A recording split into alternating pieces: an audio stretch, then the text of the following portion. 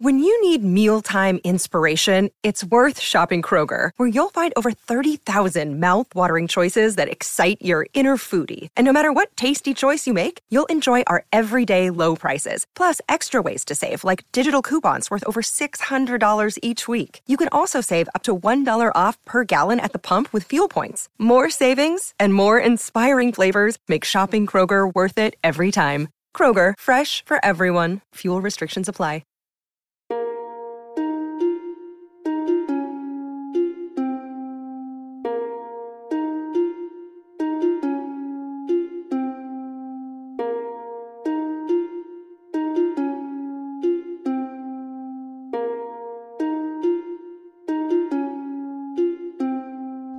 What? I'm your host, Tom Kearns, and welcome to the Anglo-Saxon England podcast.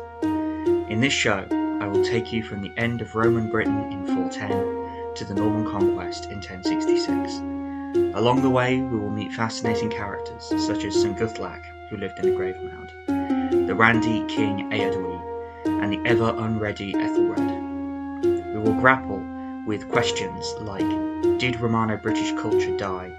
Why did Wessex survive and become the Kingdom of England? Did King Alfred really burn those cakes? My vision for this podcast is to share with you, listener, my love for this fascinating period of history. But not just the history.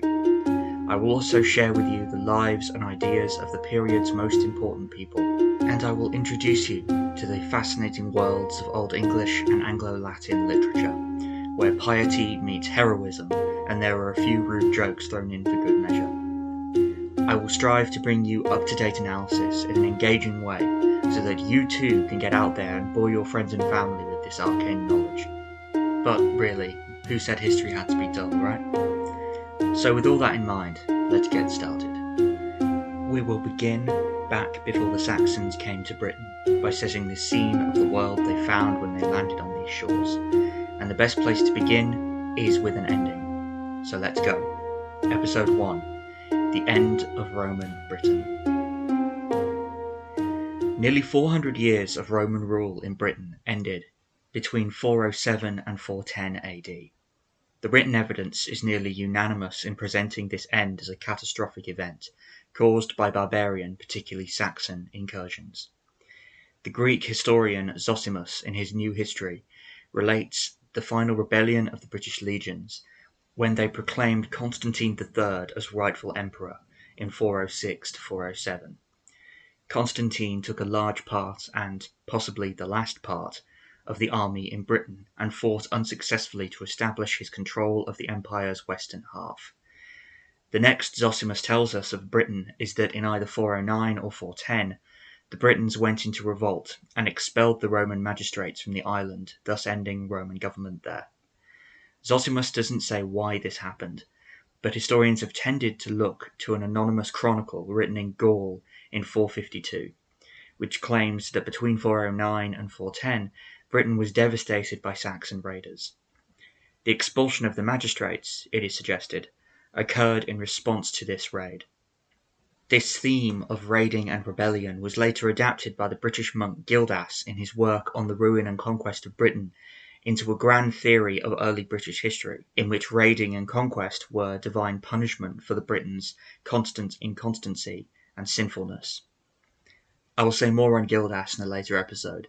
He's such a major source that it's essential to give him his due time, but for now it's important to note that he, following trends found in earlier sources, presented a slash and burn end to Roman Britain, an end of blood, death, fire, and large-scale displacement of people. For a long time, this narrative of destruction by Saxon invaders influenced all writing on the end of Roman Britain. The archaeological evidence was often interpreted in line with the narrative that Roman Britain died as the Saxons spread. The ruins of Roman towns and the graves of Romano-Britons themselves were taken as hard proof that the written evidence accurately reflected reality. However, the general trend in scholarship in the past few decades has been to point out that despite how it appears at first glance, the archaeological evidence actually does not support the idea that Roman Britain ended due to Saxon invasion.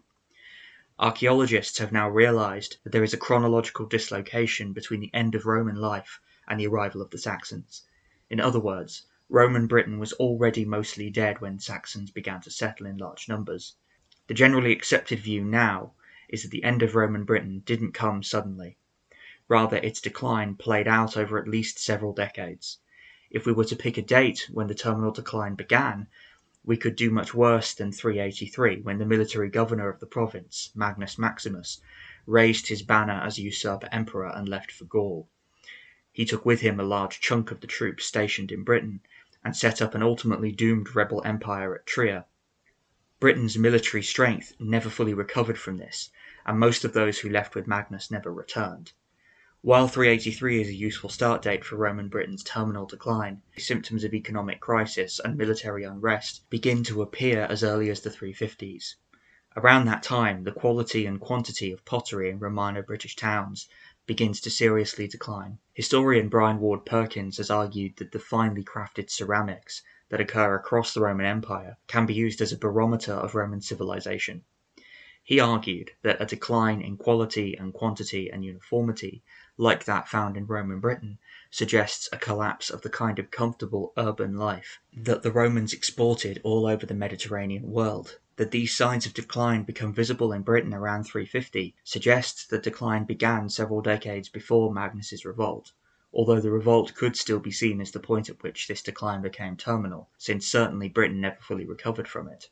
If you asked, what caused the end of Roman Britain? Tom, I'm in a hurry, so please just sum it up. I'd respond by telling you that the end of Roman Britain was primarily caused by a conjunction of three things: civil war, barbarian raiding, and a ballooning cost of defence. None of these things can be easily separated from the others, and in fact they form a kind of spiral. The civil wars, like that started by Magnus, weakened the military presence in Britain. This weakness was exploited by barbarian raiders, which then required increased spending to rebuild and expand defences. When tax collectors couldn't raise enough money, and barbarians continued to attack, then it increased the disgruntlement of the army, which would then explode into more civil wars, and so on and so on. Robin Fleming points out that the burden this placed on a British economy that was seemingly already in decline probably proved fatal. The archaeological record supports this. In the 380s, around the time of Magnus's revolt, the fine country villas of Roman Britain began to fall into disrepair, with spaces previously set aside for luxury being co-opted for more practical purposes, such as drying the harvest. Not long after this, around the 390s, towns like Canterbury, York, and London began to be abandoned. Archaeological layers from around the end of the 4th century yield up so-called dark earth, which is largely empty of the kind of everyday objects that we usually find in digs at Roman towns. In places like York, this dark earth also offers up evidence that nature had begun to reclaim the towns, since we also find traces of insects and small mammals found mainly in uncultivated wetlands, now spreading into towns. Hey guys, it is Ryan. I'm not sure if you know this about me, but I'm a bit of a fun fanatic when I can. I like to work, but I like fun too. It's a thing. And now the truth is out there. I can tell you about my favorite place to have fun. Chumba Casino. They have hundreds of social casino style games to choose from, with new games released each week. You can play for free anytime, anywhere, and each day brings a new chance to collect daily bonuses. So join me in the fun. Sign up now at ChumbaCasino.com. No purchase necessary. VGW Group. Void where prohibited by law. See terms and conditions. 18+. I'm Ken Harbaugh, host of Burn the Boats from Evergreen Podcasts. I interview political leaders and influencers, folks like award-winning journalist Soledad O'Brien and conservative columnist Bill Kristol, about the choices they confront when failure is not an option. I won't agree with everyone I talk to, but I respect anyone who believes in something enough to risk everything for it. Because history belongs to those willing to burn the boats. Episodes are out every other week wherever you get your podcasts. The depopulation of towns didn't occur everywhere at once, though. Some places in the west of Britain, such as Bath and Cirencester, continued to maintain roads and public places into the early 400s, suggesting that town governments still existed. But even these settlements eventually fell into ruin, and none of them lived into the mid-5th century. But where did the people go? At around the time that towns were being abandoned, in the west and the north, ancient hill forts and abandoned fortifications, such as those along Hadrian's Wall, were being reoccupied. Not much is known about the people who moved in or why, but the prevailing assumption is that they were looking for places that were more easily defensible than the towns had been. The vulnerability of towns was to some extent intentional. The different administrative regions of Roman Britain, which broadly followed pre-Roman tribal divisions, each had a central town. In the east and south, these often were built upon pre-existing tribal communities, but for the more rugged terrain of the west and north, old forts were abandoned in favour of less easily defensible locations. The idea was that should a group go into revolt and seize a town, it would be easier for the army to retake it and pacify the region. The end first of isolated villas, then of difficult to defend towns, and then finally the reoccupation of old forts, might indicate that violence began to increase from the 380s on, and people seeking security chose to upend their lives by entirely relocating.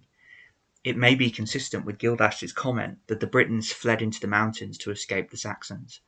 While the abandonment of towns wasn't caused by Saxons, the idea presented by Gildas may not be otherwise that far from the truth. It has also been suggested that this move reflects the rise of a new military elite among the Britons, a sanitized way of saying warlords, but I'll say more on this in the next episode. All this suggests that while Roman Britain may not have ended in fire and bloodshed, its end was nevertheless traumatic. In fact, it would seem that the end of Roman Britain saw the single greatest change in people's daily lives in British history. Urban life has survived through a lot in Britain, through invasions, Blitz, strikes, Brexit, COVID, but it didn't survive the tumult of the late 4th century. At least, that's one interpretation of the evidence. Just as there are those who use the evidence to argue for a significant collapse in the Roman way of life, albeit not one brought about by the Saxons, there are others who emphasize continuity and focus on signs of adaptation. Perhaps the most famous example of this is to be found in the ruins at Wroxeter in Shropshire. Archaeological evidence here suggests continued occupation into the 7th century, with signs of building around former public baths. True, this building was in wood rather than in stone, since widespread use of stone as a building material vanished in the 5th century. But the evidence is nevertheless compelling. Use of wood as a building material could also account for some of the dark earth layers in other towns, since use of such a perishable material wouldn't leave much archaeological trace. With Wroxeter in mind, some have argued for a late antique period in Britain, which would make the transition into the early Middle Ages potentially less traumatic.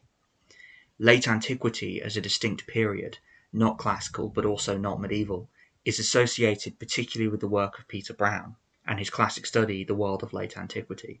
Thus far, discussion of the late antique world has often been limited to the Mediterranean, meaning that Britain tends to be excluded.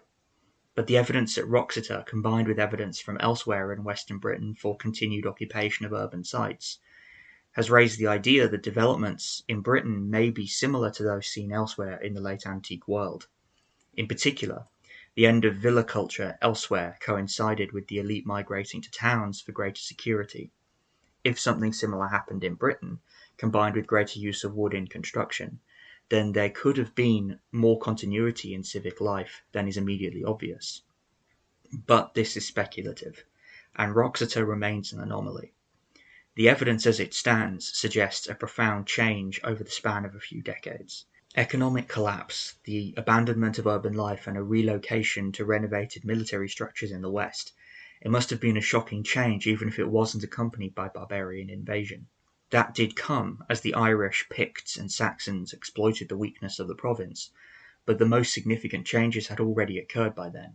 But as disastrous as the material collapse of Roman Britain seems in hindsight, it is not clear that the people living through this period knew that it was the end of Roman Britain. On the contrary, they fully expected the legions to return. They continued to identify as Roman, they continued to trade with and communicate with the wider Roman world. The Britons had been irreversibly changed by 400 years of Roman rule, and the successor kingdoms that emerged from the ruins of Roman Britain owed a complicated debt to Rome. They technically were not Roman, but they weren't post-Roman either. Instead, they were sub-Roman. But that will be the focus of the next episode. Thank you for listening. I hope you've enjoyed this first episode of the Anglo-Saxon England podcast. I'm fairly new to podcasting, so there are still some kinks that I'm trying to iron out. I hope your interest has been piqued though, and that you'll come back for the next episode, Sub-Roman Britain. You can find a bibliography for this and future episodes on the show's website, the link for which you can find in the show notes. I look forward to seeing you again next time. And once again, I'm your host Tom Kearns. This has been the Anglo-Saxon England podcast. Thank you for listening.